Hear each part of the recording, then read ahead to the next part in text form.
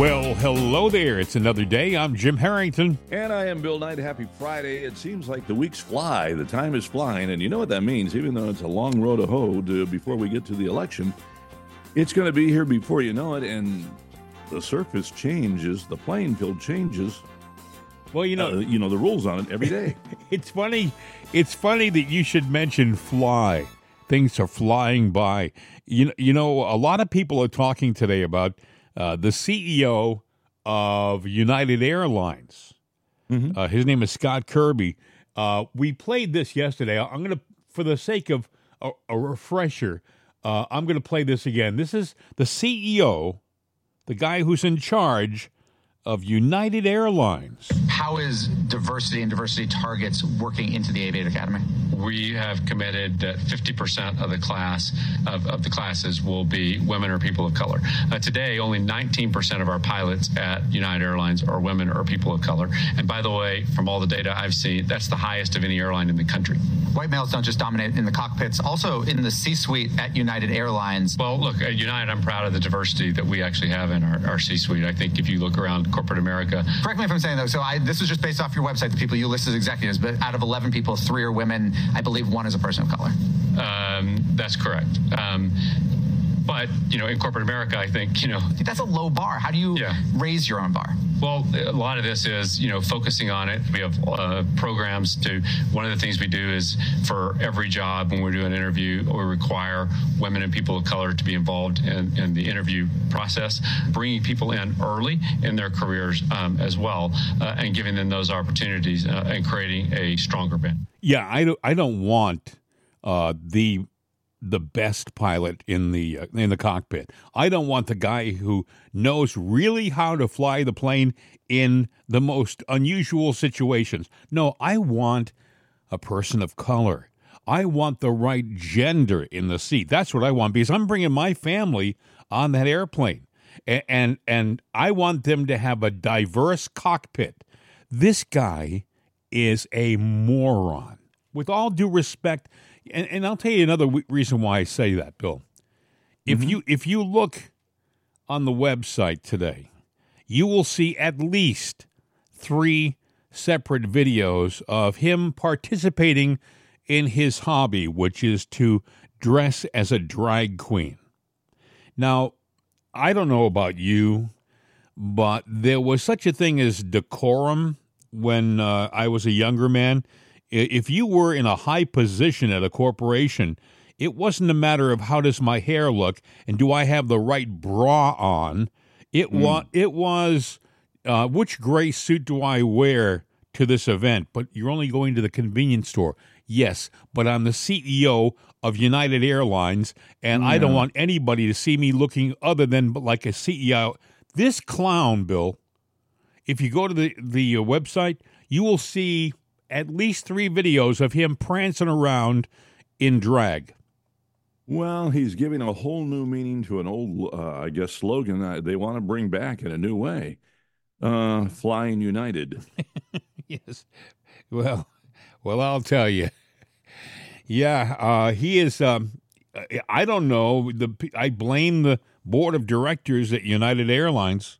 Some of these people had to sit down and say, we need somebody who reflects the times in our corporate leadership. Let's hire a drag queen. All right. Now, I don't know if I'm going to articulate this right, so you're going to have to follow me and probably read between the lines. But he says that they're a diverse airline. They have 20%. All right. Now, when you break down minorities and minority groups and everything, and then you break down all the other qualifiers, whether it be gay, male, female, transgender, whatever, because now all these identifiers, these surnames, well, they're a group too. All right. What are the percentile of those?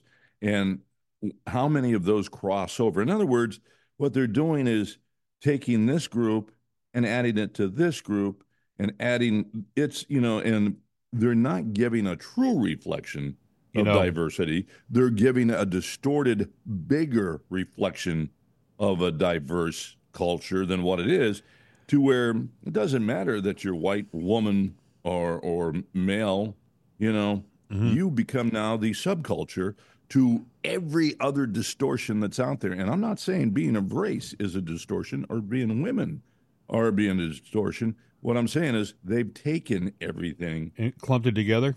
lumped it Yeah. together, and they're distorting the whole picture. And it's not fair to anybody in reality. Well, look at, if they had, people will say, well, you're prejudiced. No, no, no. Let me tell you something. If I saw that Rick Grinnell was the CEO of United Airlines, I would feel perfectly comfortable with that. Rick Grinnell was and still is. He's a conservative gay man, and he doesn't hide any of his beliefs. The man, though, he doesn't make his sexuality he doesn't make his sexuality his whole life. Right. This guy is a smart guy. This guy Kirby from United Airlines. The most important thing is diversity in the cockpit. If I were a shareholder at United today, I would be selling. I would be selling because, there are a lot of people like myself who will say, I got a choice between flying American Airlines or United or Delta or Southwest. I'm going to go with anything but United. I don't need to go with a diversity-conscious airline. What is going to happen to your stock if one of those people of diversity that aren't qualified are in there just because they're this, unique, diverse person, and that's why they're in the cockpit, and they make a mistake because an overwhelming majority of flights that have crashed, gets down to pilot error. There's a lot to keep up with, even when they automate so much. The smartest person, no matter what their background or origin is, you got to be on top of the game. But let's say that we put somebody in there that's not qualified, but they fit our. He looks good in the uniform. He looks good in the uniform, and they match our inclusion rule. Yep. And that's the number one thing. And that would be the number one thing that crashes that plane into the drink and kills your family, a dearly loved one. What's going to happen to the stock of that company that you're invested in? Well, Bill, because of that little mistake. There are two things that have already happened with regard to pilots that I find really disconcerting. One thing is that they've dropped the standard of having a college degree to be a pilot. Now, I'm not saying that every pilot that doesn't have a college degree isn't a good pilot. No. That's not it at all. But when you raise standards, it shows more of a dedication to what you're doing, and it also shows that they're having a hard time finding people to get into the cockpit. Another thing is, I saw on television recently a commercial advertising for pilots. I saw, and I thought to myself, wait a second. Are they that hard up that people aren't going into that position anymore? You would think that they would be very selective and still be, but apparently they're throwing a big net out right now. We've changed a lot of things and that goes back to the Clinton era when they sat there and they put the emphasis on you gotta have a college degree. And it used to be that we were more trade school, career oriented. So you would go in somewhere like for a pilot, do you need to have a college degree? Seriously? No, but you do need to go in and get your flight training, your flight hours, and understand, how to read a flight map, how to sit there and plan things out, how to plan your fuel, everything about that plane and the rules of aviation and flight, what equals flight. But that was a trade that you could learn and you knew. It's like picking up, do you need a college degree to play a musical instrument? Look at all these rock stars that you go on, and they sit there. But, when you think about it, they took the time to learn, and they might have done it by sound, but they know what's going on with that fretboard or that keyboard or whatever it is they play. I think the thing about being a pilot and having a degree, what it says to a lot of people is that the person sitting in that seat put a lot of required time into getting into that seat. I mean, they had to study and they had to think about what they were doing. There was a lot of intellectual time put into becoming a pilot. If you can now throw a net on the street, if you now can go down to the unemployment office and say, anybody here have a license, a pilot's license?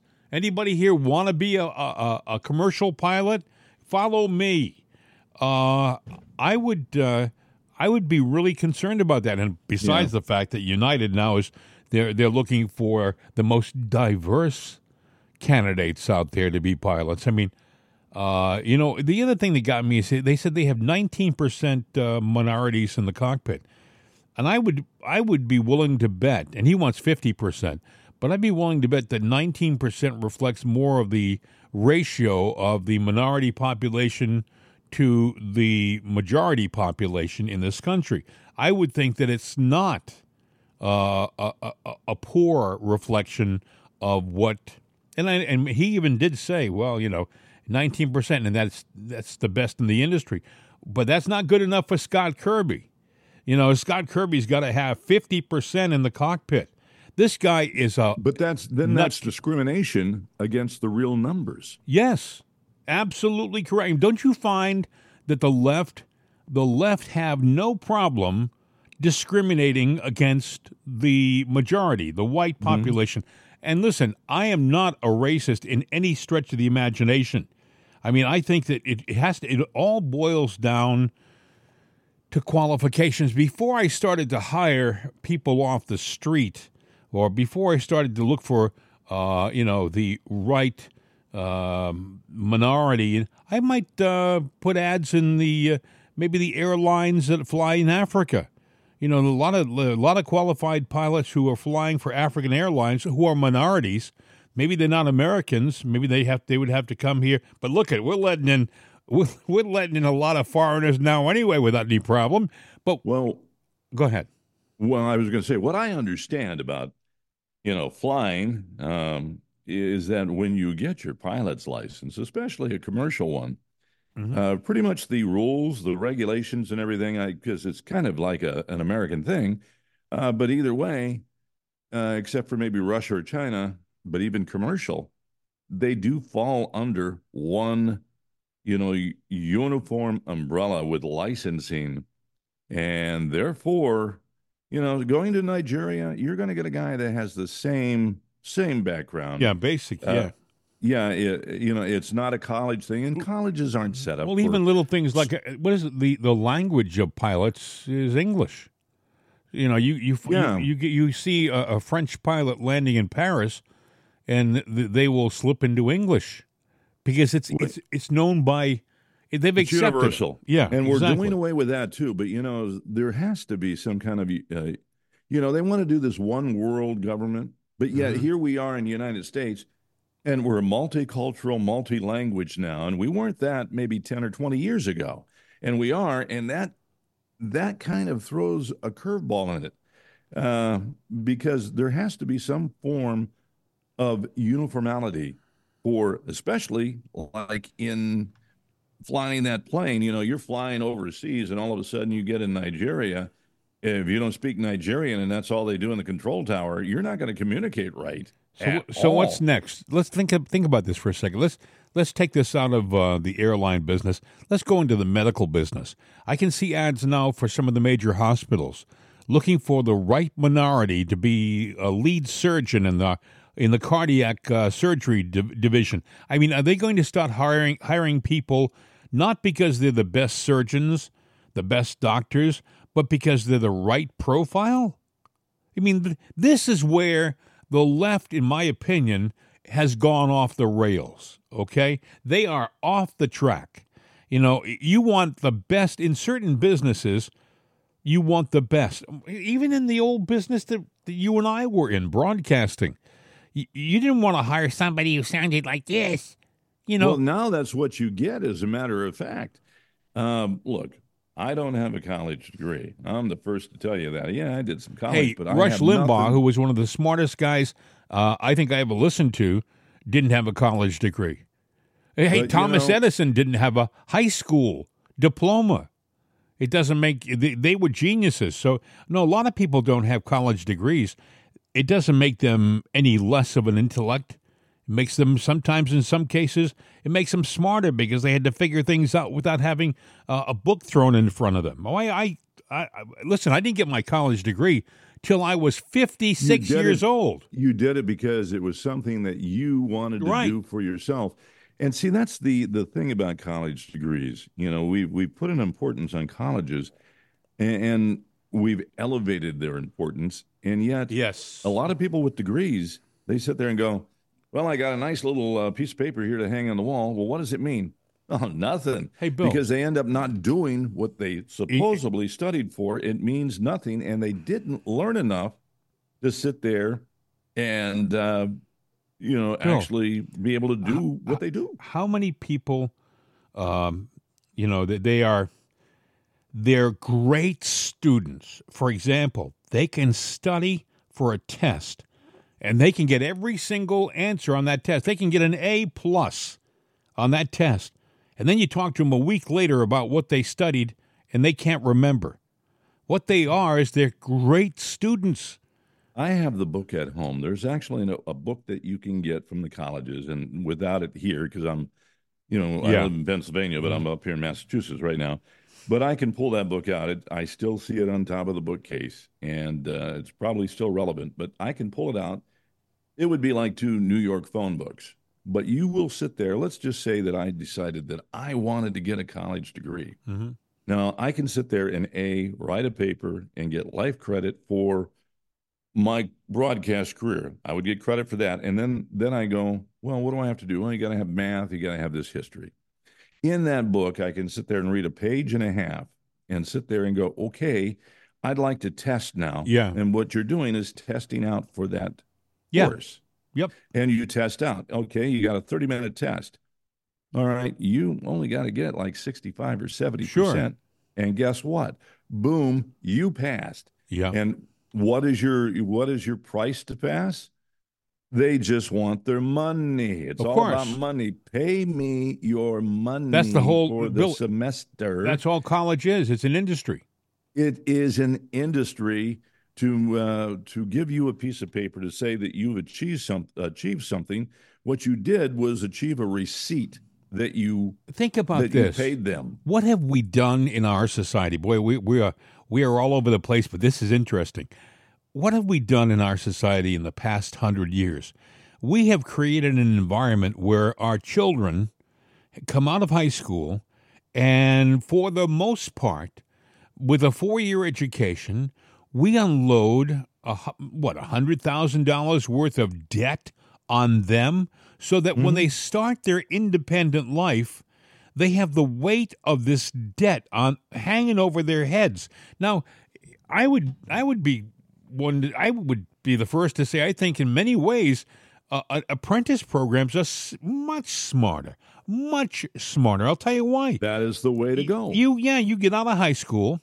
You go to work for somebody, you apprentice for them. It doesn't cost you anything to apprentice. He's teaching you a profession, maybe to be a plumber or an electrician or whatever. And then 4 or 5 years down the road, you go take your state test, whatever it is, you pass it, you become a master electrician. You have a profession. You can start making money, and you're not in debt. You're not buried. Something when you talk about electricians that you would not learn in college about, being an electrician. But an old trick, you ever have somebody come over and they're doing some work in your house and they got to rewire something, and they know they got to rewire it. And sure. They go, and the electrician walks in, and it's an older guy, and he's sitting there in his baggy jeans, and he doesn't look too smart. And you're sitting and go, what an idiot. He's got a quarter reel of wire there. And then he's got another one that's got so much, but he always knows the right one to pull to get the exact length, and it was just what he needed for the job. Do you know how he figured that out without unrolling? Yeah, because there are standards, there are rules to how you lay wire down in a wall, and he knows what that wire has to be to meet I bet code. you could that and the length. Well, I'm saying, he takes off. Sure. This cup is a roll of wire. Yeah. But let's say it's got only this quarter amount left and just a few wraps around. He's going to know exactly that length, and it's not because he took it out and measured it or an half a roll. Probably because he's done it 1,000 times and he has the feel for it. Well, here's the feel. I'm going to tell you what the trick is. Mm-hmm. I'm not going to tell you the numbers and everything, but there is a number. But you sit there, you take one end of the wire, and you get an ohm meter, a voltage meter, but put it to ohms. And then you take the other lead, and put it to the other end. It gives you a resistance value. Mm-hmm. And that gives you your multiplier to tell you what the length of the wire is because of the resistance in the wire. Oh, Bill, listen, It's a simple thing, but they don't teach that in school. That is something that you would learn as a tradesman. Well, wait a second. I didn't go to broadcasting school. Mm-hmm. I didn't go to a broadcasting school. I learned by doing. Okay? Exactly. And what I learned to do, I learned a lot of little tricks from guys ahead of me who took the time to show me how to do it. I know a lot of kids who've gone to broadcasting school. I'm not knocking them, but they learned it a certain way. It was kind of a mechanical way of doing things, and they didn't get the feel for it like we did when we hung around the stations and ran the board for a while, and then got a chance to read a commercial because we were listening and we had watched other guys' styles, and apprenticing in many, many ways has been the way of teaching for centuries. I mean, when they had doctors in the old days, they didn't go to school for the most part. Many of them, they learned from other doctors. They passed it down one to one. And some of the greatest doctors in the world, that's how they became great doctors. And being an apprentice means that you are going to take the skills of Jim Harrington that he has learned from somebody else. But then Jim also did something else during his career. It's called, okay, I got these basic skills that I got from Charlie, and he was a great. And then you add your own trial and error to it because you have all the basics and the fundamentals down you got from Charlie. And now you add your own knowledge to it, over the course of time. Yes. So when you apprentice and you pass it on and pass it on and pass it on, you get a better performer all the way down the line. And Bill, it's that individuality that you bring to it that makes you unique. You're not a cookie cutter. You have learned, like Bill said, you've learned from somebody else, but then you bring a certain special sauce to the profession that's only you. Life is a recipe and you're the cook. And when you pass on that recipe to a family member that's passed down, you add your own personality to it. Yeah. And now it becomes even more distinct and better and better and better. You don't get that in college. Now, I'm not poo-pooing college. There are things, but you have to keep in mind that when you go and do something like that, you're basically getting the fundamentals, but they've turned colleges into, instead of a learning institution, into a business. Why do you think the Warren Buffetts and the Bill Gates of the world, they didn't have college backgrounds, but they figured out how to make money. They figured it out. They got the pattern down. Wasn't a college degree that made them rich. Definitely not Bill Gates. Definitely not Warren Buffett, the guy that owns Virgin Airlines and has put a rocket. He's in the space program too. I got to tell you, I think that if I were the CEO of American Airlines or a Southwest right now, I would have a commercial. I'd design a whole campaign right now, right today. I'd have your ad people get into the office. Say, look, I want to do commercials that point to our diverse pilots right now. Point to a minority pilot. Point to a woman, a black, whatever, who's already sitting in the cockpit, and talk about how really, truly qualified these people are. That they didn't get into that seat because they fit a cookie cutter, a quota. They got into the seat because of their brains and their stick-to-itiveness. That they were qualified to be in the seat. And yes, we have plenty of white pilots and we have plenty of Asian pilots. We have the whole potpourri, but they're all qualified. They're all the best pilots.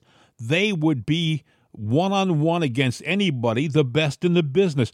I would do a commercial like that. I would start promoting. We're not qualifying our people based upon color or gender or whatever. We're looking for the best pilots, and if they happen to be these people, they're going to be sitting in the seat. Yeah. Now let me ask you a question. What was it that Hitler liked to do? He was talking about the superior race. Now that was a racist. Okay, but what I'm saying is, we do all these minority quotas and these quotas of sexual orientation. At what point in time are we going to get to where we have a birthing quota of sexual orientation, race, and like, I'm sorry, you're having a little girl. Oh, you can't do that. No, you can't have that. Yeah, I'm sorry, you're pregnant. We got to terminate you because you're white. Yeah. I'm sorry. We've had our white quota this month. We've already had a quota. And then, black people breed more than everything. So you're hitting the quota right now too. Yeah. No, we need let life be life. Yeah. And let's just learn to get along and accept one another and work together. Bill, I would submit that this is a sign not of the right. The right are already people who accept everybody for what they are. It is the left. I would submit that the biggest racist in our society right now are the left. Everything they look at is through a racial lens. Everything. Well, I got to tell you. Go ahead. From flight school to population control. We've in the first year 30, 40 minutes. I know, but it's been fun. Weird conversation. Hey, but I got to tell you, right now the World Economic Forum is happening in Davos, Switzerland, right? Yeah, and you know what's on the agenda? Well, tell me what's on the agenda. I'll let you go first. Well, okay. Don't tell me you were already thinking of going to Davos when I was thinking of going to Davos. Well, one of the things that we've talked about or we've danced around is the future of AI. And, the question that I have is AI going to be the next pandemic? Because we worry about that. And they have some 30 different talks set up on AI. And this is what their big important thing is that they're talking about, these leaders of the world that want to direct how we live, what we should believe, and what's best for society. It's funny you should mention about AI. You mentioned AI, and I was thinking as I was getting ready for this program, and this kind of goes back to the topic we just were talking about. Are the airlines setting themselves up for completely fully automated cockpits where you don't have maybe you have a supervising pilot who will sit watching the computer fly the plane from takeoff to landing? Well, let me ask you this. Let's talk about AI for a second, because it was man that created AI and programmed the computer itself. So, okay, let's say that AI takes over. Can AIs be programmed to where they become racist and woke of sorts? Oh, sure. I think so. Or a transgender AI? I don't know. Oh, I think you could have a very racist AI, don't you think? Yeah, and then what would that AI do? Because if we're worried, see, that's why I'm saying AIs could be the next pandemic, because we are turning over the reins of the stagecoach here, or the helm of the ship, everything. We're turning everything over to AIs. Well, and they are now at the point of free thinking. Well, Klaus Schwab is sitting talking to a guy who owns an AI company, and listen to this. I want you to pay. It's only 45 seconds, but listen to Schwab talking to this guy. The technology now is, and digital technologies mainly have an analytical power. Now we go into a predictive power, and we have seen the first examples, and your company very much involved into it. But then the next step could be to go into prescriptive mode, which means you do not even have to have elections anymore, because you can already predict predict, and afterwards you can say, why do we need elections? Because we know what the result will be. What do you think about that? We don't need elections because of AI. The AI can tell us how we would have voted anyway. I mean, we program the AI, but again, it's a computer and it free thinks and it has its own logic. So we can manipulate what it believes, but at some point in time, AI might come to its own conclusion and its own consensus, and it might sit there and say the problem with mankind is man himself. Oh, sure. And if it controls it, it can sit there and say, well, what's going to happen when you say at some point, AI is getting too big for its britches? It's going to know, and it's going to go into self-preservation That's mode. Exactly right. That's exactly right. So if you want to be afraid of the boogeyman, his name is AI. Yes, artificial intelligence. And it's everywhere. Mm-hmm. I mean, within the sound of my voice, within almost an arm's length from where I'm sitting right now, I have an AI. On my wrist, I have a watch that is well, watch this. Siri, what time is it? Let's see. Hey Siri, what's the weather forecast? She's proving you wrong. No, It's snowing and 21 degrees. It's snowing and 21 degrees. She had to think about it for a second. But that's on my wrist. Okay? Well, she had to geolocate where you are to get the weather forecast for where you are. But she will only get quicker at that and better at that. Oh, sure. The interesting thing, though, is, AI can be of service and complement mankind. But unfortunately, it is the Soroses and the Gates of the world that are manipulating and controlling it. And that's where it could potentially harm it. Think about this. I've spent this watch on my wrist cost several $100s, right? We have actually gotten to a point where these darn companies are charging us a fortune so that we will wear a tracking device for them. Mm-hmm. We will pay to walk around with a tracking device that will, by the way, they say that it only activates when you say the certain words, the triggering words, which are... And it's got to have a mic on all the time. It's always got to be listening. Exactly, Bill. It knows its place. Yes. It speaks when spoken to. Yep. But that doesn't mean it doesn't listen all the time, and it's not computing all the time, and so on and so forth. So... And by the way, Bill, if you don't have... one of those devices that is made by the Amazon company. I don't want to say it because it'll start talking to me. If you don't have a Siri device right on your wrist, or you still have computers in front of you that listen to you all the time now. Mm-hmm. Your desktop has a microphone in it. It has a digital camera in it. It's watching you all the time.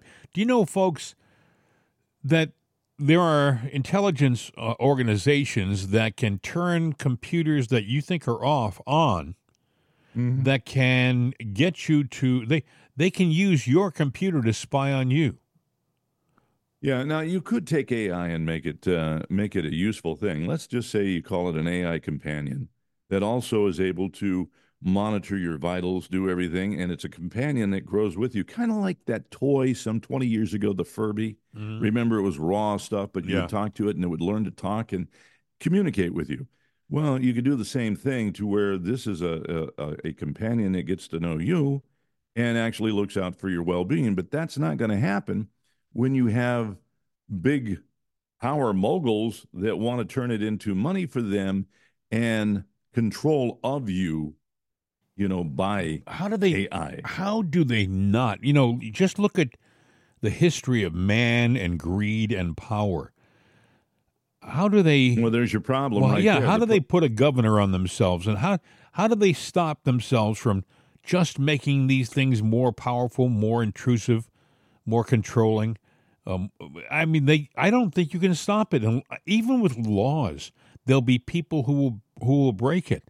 I mean, think of what we have right now, folks. We have robotics, robotics. It wasn't too long ago. I'm talking 10 years ago, when you would see a video of a robot that they were working on at like Boston Technologies or something, Boston Robotics, and you would see it struggling to be on its feet and struggling to walk, and you say, "Oh my gosh!"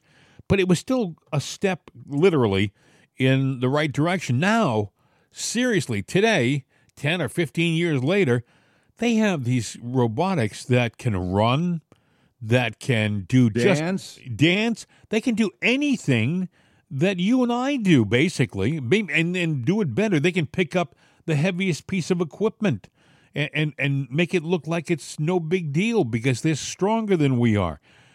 I used to laugh at the movie I, Robot. I don't know if you remember it or not. But, Will Smith? Yeah. And in this movie, he's in this society that has run, the army is robotic. And they turn on the population. And, you laugh like, that can't happen. No, it can happen. Well, here's what's amazing. iRobot, you just mentioned it. The robots today and the ones that you'll see on YouTube and in videos, like there's a guy that's an older guy, he looks kind of like a bum, but he's out there dancing, and you look at his dance partner, it's a robot. Yeah. And that robot has got it down, and the robot, has the mannerisms where it looks over and, has got the steps down, and then just does the steps and does the whole routine. And he does the routine. And I'm going, well, that's kind of cool. But the problem is that you've got evil players that are saying, this is good technology. I can use it for my own. Mm-hmm. And that's what the Schwabs of the world are trying to do. They're trying to take it over. That's why I'm saying this time in Davos, these guys, it's the World Economic Forum, but it's not about the good of you. It's about how they can control our lives, how we're going to live. They're telling us what we should believe and not believe, and what is best for society. And what's best for society is what's best for them. And it gets back to that full circle. How are they going to control us? And how are they going to make us live?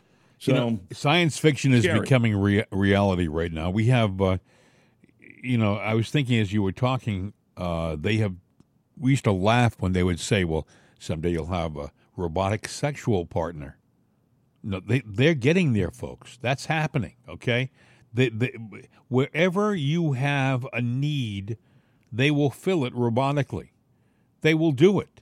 I was thinking that we've talked about in the past how they will try to incorporate robotics into our lives, personally, physically. We're already seeing it with amputees and things like that. Whether you know it or not, they're working on robotic limbs that function with your brain, so that when you think about, just like you think to move your right hand or grab the steering wheel, it will do the same thing with this robotic limb. They've already talked about, for the longest time in my lifetime, if you had a severed spinal cord, you were a cripple. You were a Elon Musk has got something for that now that can correct that. It's an implant. They're learning to bypass the break. Yeah. They're learning, or if they haven't already learned, they're learning. I think the Cleveland Clinic has a device where you can take it and connect it to the top of the broken spinal cord, bypass the break, and reconnect to the lower part of the spinal cord, and it essentially replaces the neuro pattern that is missing, damaged, and all of a sudden, people are starting to move their feet, lift their lift their legs. We laugh at things like this, but I would be willing to bet that being paralyzed might be a thing of the past in the not-too-distant future when they've figured out how to do exactly what we're talking about, and do it well.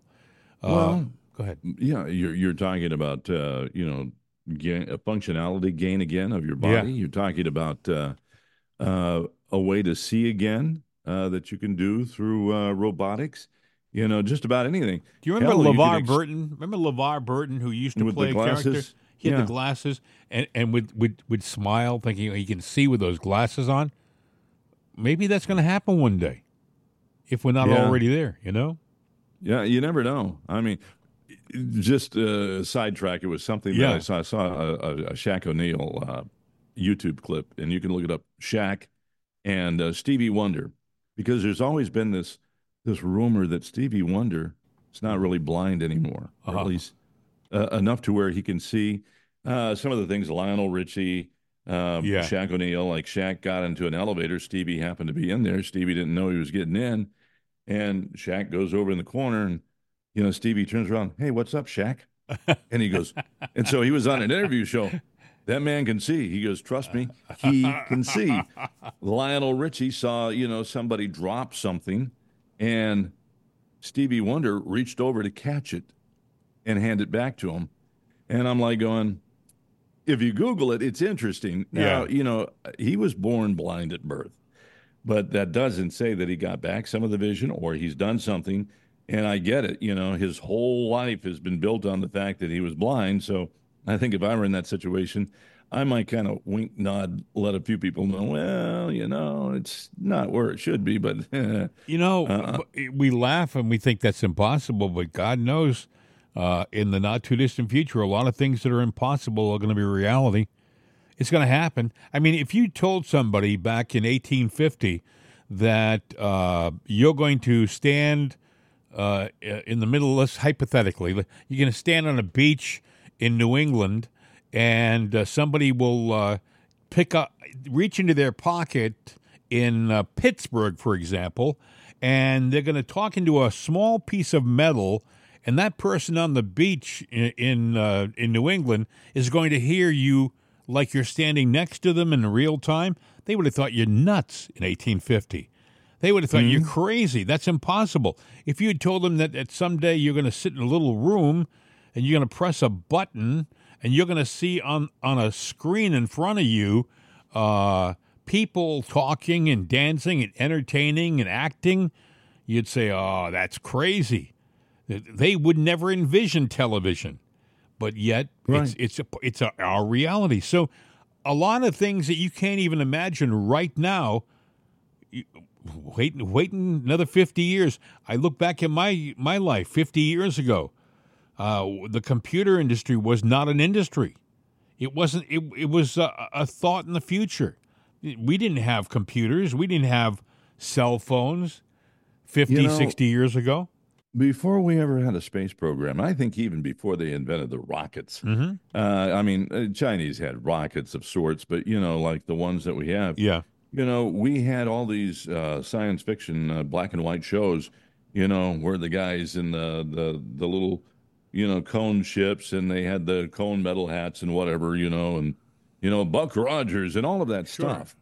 We fantasized and we dreamed. You even go ahead to the Star Trek, you talk about the flip phone. That was a communicator. Sure. You talk about, I don't want to get in that transporter and be beamed where my particles are, broken down and rematerialized. The transporter. Well, it's interesting. They had ion engines. Do you know that they were working on ion engines 20 years ago? A little bit before that. So they actually do have them. So who knows? Some of this fiction is based on future reality or things that have been thought about, and I don't know whether they'll ever have a transporter. Well, I was just going to say. But what they do have, what they are working on, is you don't really move from one place to the other, but you can materialize. People will be able to see you in another location looking like you're there, if that makes sense. Right. They have actually experimented with transportation, and they do say that they have done it. Where they have gone over miles, and they've actually transported a beam of light. I think they moved a pen from one place to another or something like that. Yeah, but the fact that they could do that, they could move a tangible object like a pen or a pencil, means it's possible. Now, the human body is more complex, but then... You know what, Bill, the other thing I hear a lot about, boy, this should be our Saturday show. Yeah, it really is. Yeah, but the thing is, I've heard a lot of people say that time travel is a distinct possibility. Now, theoretically, mathematically, Einstein believed that time travel should be a reality, should exist. You should be able to time travel. Well, if you can time travel, Bill, let's just you can go back and change things. Well, no, you have to also you have to dematerialize to materialize someplace else. Am I correct? I mean, if you go back in time or go forward in time, you have to leave one place to go to the other place. You don't leave your body behind and travel to the future. Your body moves with you. I'm just saying, that just... Yeah, you get into the quantum theory where time is a string and stuff like that, which was, that was a great show. I missed that with, I forget his name. He was in... Scott Bakula? Yeah. He was also in a version of The Enterprise where he played Captain Archer, which kind of went back. But either way, where he time traveled to go back and set things right that might have gotten messed up, but he got lost in time, too, to where he never would bounce back to, his reality. Yeah. Quantum Leap was the program, right? That was a great show. Yeah. If you There's another version of it out right now, but it doesn't work. The new version doesn't work. The original was the best, and you go back and look at that, and you go, "Wow, it's cool." Unfortunately, it was filmed at a certain. Well, that's what 20 years ago. Oh, that was more like 40 years ago. Oh well, I was a kid then. I know you were. You were a baby. Walk. Yeah, it's amazing. I can remember that. I know it's. Yeah, it's true. Sure. Other things that are going on in the news. We should do this before the show ends. Michelle Obama. That they're saying that she's being talked about as being the replacement candidate for Joe Biden. Yeah. And she was on television. Here's how she sounded. Listen. The things that keep me up because you don't have control over them. Mm-hmm. And you wonder, where are we in this? Where are our hearts? What's going to happen in this next election? I am terrified about what could possibly happen because our leaders matter. Who we select, who speaks for us, who holds that bully pulpit. It affects us in ways that sometimes I think people take for granted. I do not see her being the replacement candidate. She has too much hidden baggage. Leave it at that. Questions that will be asked, she won't want to answer. I don't think that she's going to be the replacement. That being said, I wouldn't put it past old Hillary to dust off her campaign outfit, her best campaign outfits, and to go out and offer herself as the logical replacement because it's her turn. I don't know. What do you think? Well, we talked about that before the show, and we were watching an old episode of Comedy Central, a roast, and the roastee was Donald Trump. So you had all these lefty people here that were all doing that, and they loved him and embraced him because in 2012 he thought about running, and he didn't. He waited until after Obama was out. But, they did all this thing, and I thought, wait, where did all this love, how did it all disappear over the course of 4 years? Nothing changed because everything that he actually mentioned on that show is part of his makeup now. The same makeup. The only change there was the player from the Obamas to Hillary. And Hillary has got a history of doing evil, dirty things. Yeah. And people, having bad things or accusations happen about them, when you're near her, you get in her orbit. Yeah. And see, Trump disrupted her orbit before, during, and after the election. So Hillary. Do you see her being the logical replacement? Who? Hillary? I think Hillary sees herself as being the logical replacement, and Hillary doesn't see herself as old. I think that she has a belief that she is going to be around a long time. Mm-hmm. I mean, who knows? Well, maybe she's going to do a brain transplant with her daughter. Maybe she's drinking that magical elixir they talk about. Doesn't work on Joe anymore. No, I think poor Joe has used his last supply. He is so lost, folks. The guy yesterday was he was speaking, I believe, in Raleigh, North Carolina, and the guy is just. I mean, he tries to put up a good show. He tries to let you think that he's still with it, but the guy is Well, let me see if I can find the actual audio. He was speaking about a representative who was supposed to be in the crowd. Well, listen to what he said. Appreciate it very much. I also want to mention Congressman Deborah Ross. Where's Deborah? This year, I just had my picture taken with her. That's probably why she left. No, all kidding aside. Anyway, she couldn't be here, actually. That's not true. I got it mixed up. And she has, she fights very hard for the people of this district, and she's up in Washington right now. So he's up there and he says, I just had my picture taken with her, and everyone laughs.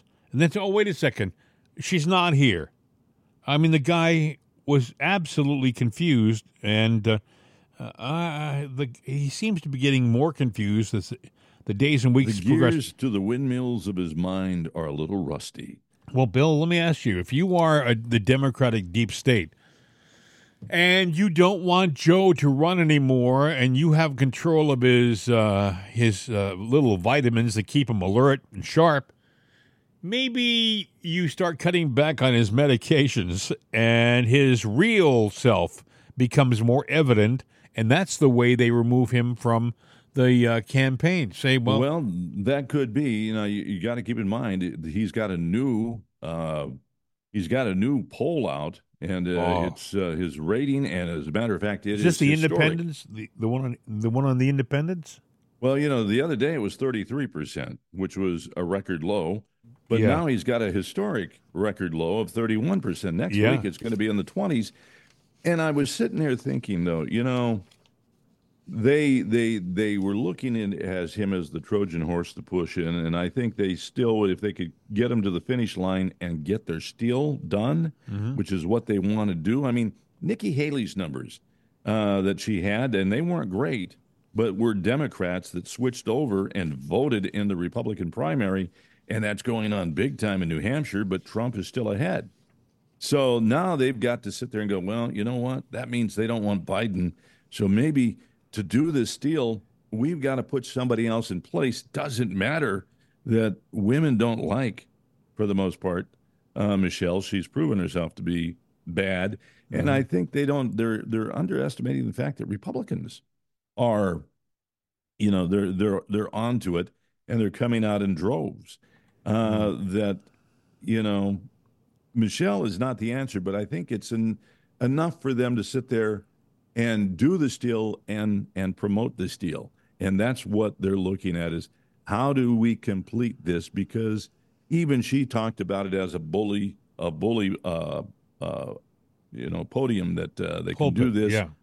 And she did a lot of cliches there that, we've got to have control of whose control? It's not what the people want. It's what that party wants. And they're getting ready and shaping the news and everything to steal it again. And I think Republicans are starting to come on board because they're starting to realize, we got to unite around Trump. Whether you hate him or you love him, good things happened while he was in office, and more than just three things. But, Well, he is he's an interesting guy. And I'll tell you, a lot of people have said all these indictments that are happening right now, they're going to cripple his campaign. But in reality, the reverse has happened. They've become stimulants to his campaign. They've actually made him stronger and increased his popularity. And I think he knew this was going to be the case. I think I know the formula. I think Trump knew that he was going to be he was going to win with these indictments. That it was going to focus on the bad guys. Now, if you ask anybody, most people who support Trump, they'll say, "Hey, these indictments, I don't care if he loses. I don't care if they go against him in New York. They're baseless and they're liars." And go ahead. It doesn't matter about him. I think this was a plan of his all along, because he's got money coming in for his campaign, but he's saving that war chest. You don't see him spending a whole hell of a lot of it. But the one thing, Trump has always been braggadocious, and he's always sat there and said, I believe and bragging about yourself. That's what he's done. He's always done that. He's always into that Well, if he doesn't one-upmanship. promote himself, Bill, who's going to?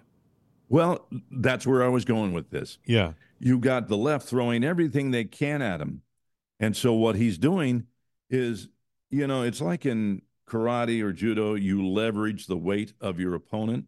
As they throw all this dirt after him, he sits back and he goes, that's not fair. Look, they're doing this, they're doing that. This is what they're doing. And he's become the victim, the martyr.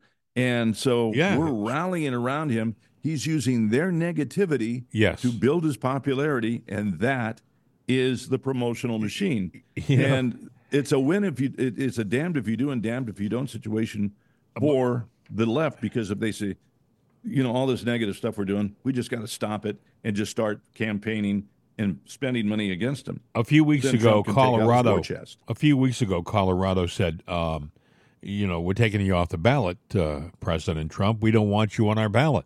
And the media they gleefully parroted, he's been taken off the ballot in Colorado. What's next? Well, a lot of states thought, we're going to do the same. Maine, right? Maine tried to do it. The Secretary of State up in Maine is still trying to. Well, up in Maine, they said he's going to be off our ballot too. The Secretary of State up there said, I'm going to just unilaterally take him off the ballot. That's it. Well, that didn't cut it. The Superior Court in Maine, I guess yesterday, said, no, put him back on the ballot. You can't do that. But besides that, I don't know if you saw this or not, but 177 members of Congress joined Ted Cruz and Representative Steve Scalise in a brief to Supreme Court in support of President Trump's right to be placed on the Colorado ballot. That was what they call an amicus brief, an amicus curiae brief that they filed. It's a friend of the court, amicus curiae. They can't do it in English, right? The legal guy, amicus curiae. No, it's a friend of the court brief. Essentially, they're saying we're really not part of this suit, but here's why we believe you should find this way. And that's what the 177 members did. Then, this just came out. Former attorneys general file amicus brief insisting Trump is constitutionally qualified to be on the ballot. Bill Barr, who is not a friend, or at least in public it would appear that he's not a friend of President Trump, he was one of the three. He came out and said, no, you gotta keep him on the ballot in Colorado. He belongs. And then they call him General, Attorney General Ed Meese and Michael McCasey. They were three attorneys general of the United States of America who have said Colorado got it wrong. You should find in favor of President Trump and his campaign because of this. And so you have two separate amicus curiae petitions to the court, one by the 177 members of Congress and one by the three attorneys general. I would be willing to, I don't know how the Supreme Court is going to rule, but if they read these briefs, it's going to be good for President Trump. And I think President Trump knew this, by the way, down the road. I think nothing seems to faze him. Have you noticed that? He'll get the worst news in the world, Bill. Then he'll go out and he'll do a campaign stop, and he looks like he's having the greatest time ever. Either he's a great performer or he knows something we don't know. I think it's a combination of both. He is a great performer. Like I referenced the Comedy Central roast against Donald Trump back in 2011. And, they said some mean, vile things, things that Hillary has taken and turned around and embellished and made stories. And these were just, comedians doing whatever they can to, that's what they do. They take something and that has no truth to it, and they just make it a punchline. And Trump was just, and Melania was there too, and she was smiling and shaking her head, and you or I would have taken offense to it. Yeah. And and even the guy at the end said, you got to applaud this guy. He's going to make a great president when he gets in, because he's got tough skin. He can take a hit. Yeah. And He because sure that's what that does. was about. He sure does. He sure does. Yeah, I mean, you might be offended by some of it if you did go and look it up, but it was interesting. Hey, one more thing on my part. I know you probably have something, but one of Joe Biden's illegal aliens from Haiti who was charged with raping a disabled person, was released by Boston authorities in defiance of a detainer request by the U.S. Immigration and Customs Enforcement. So I said, don't release that guy. He's an illegal and he's a sexual deviant. Do not release him. And the authorities in Boston said, it's okay. You can go now. And you're up in Boston right now. Be careful. Yeah, well, you know what? He's got another thing coming if he knocked at this door. I can tell you that for, darn sure. Marjorie Taylor Greene was saying the Dems border deal is really an amnesty deal. If they want voters is what they want, with the illegals. I was thinking, one thing that they could do, because it's going to be hard to get rid of the people that have crossed the borders. Yeah. Perhaps somebody ought to do this now and say, well, you know what, whether you get vetted to stay in this country or not, come up with, because Democrats love rules. The new rule is that you have to sit a 4-year, one presidential cycle out of any kind of voting in this country. In other words, we want to make sure that you are a permanent member of this country before you can vote. So in other words, I bet you the Dems that all of a sudden drop their little illegal crossing thing. You have a requirement right now. I think you have to live in this country. Maybe I'm wrong, but I thought you have to be what do they call it? Before you can be a citizen, you have to live in the country for a period of time. Then you have to take a test. Then you have to pass the test, and then you become a citizen. We haven't enforced that, and they want to do away with all that. Yeah, well, we need to go back and re-cement that into place and say, okay. I thought it was already in place. I don't know of anybody rescinding those regulations. But when was the last time you've seen it? It used to be part of the news. They quietly just kind of quit showing that. They've circumvented the law by saying, okay, they're not going to be citizens in our state, but they have to drive on our roads and we have to know who they are. So we're going to give them state IDs or licenses. And if you have a license in our state, oh, by the way, you can vote because, that's all you need to be on the register. They call them motor voter registrations. Yeah, that can't be, but you have a license, and let's say that you go get a visa and you decide you're going to go live in Germany or you're going to go, you're going to be there for a little while. All right. And you get there, your license, your California license, your Pennsylvania license, your Massachusetts driver's license does not give you the right to vote in that country. No way, no how. And that's the way it is. You can get an international license, but again, that does not give you the right to vote. But in Massachusetts, the state you're visiting right now, they give them licenses. Even if you're an illegal. Now, some people may say that's actually a good thing because you actually will know where they are so that when you pick them up, you have an address. They're in the computer system. Do you really think that they live at the address they give? Do they go and verify that address? No. The address right then and there? They just not only that, these people aren't going to, as soon as you say we're coming to get you, they're going to scatter like leaves in the wind. They're going to be gone. It's going to be hard but I'll tell you what will do it, Bill.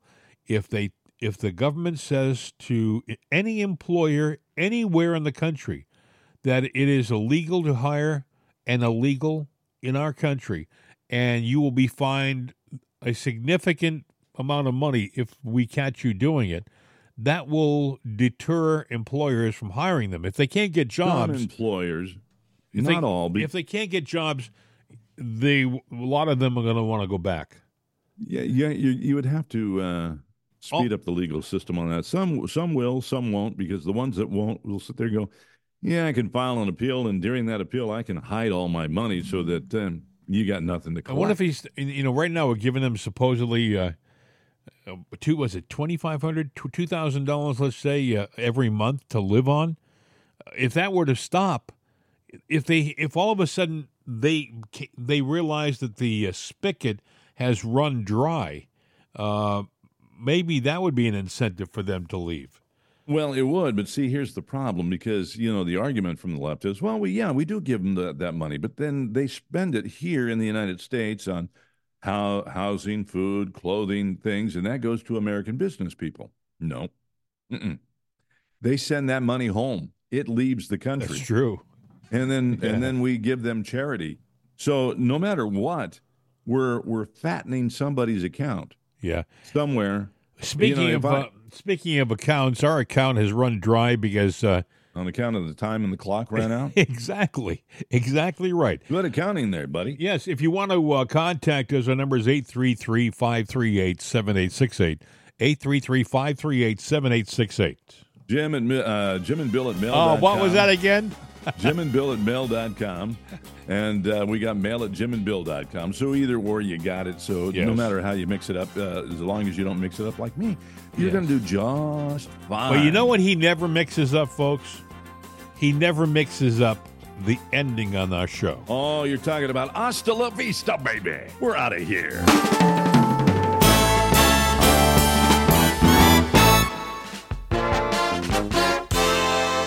This is CRN America. These days, when you want an answer about just about anything, you ask Alexa. You ask her about the weather. You ask her who won your favorite sporting event. You ask her to find a fact that you can't find anywhere. Well, we did that too. We asked her how many people have downloaded it'sanotherday.com. And this is what she said. From acceleration.com. It has been downloaded as much as 260,433,467 times. I know. Seems like a lot. Seems like a lot to us, too. But it's Alexa. Thanks for making us a part of your day. And tell your friends about it'sanotherday.com. We could use an extra listener. I mean, what do you do when you only have 260 million?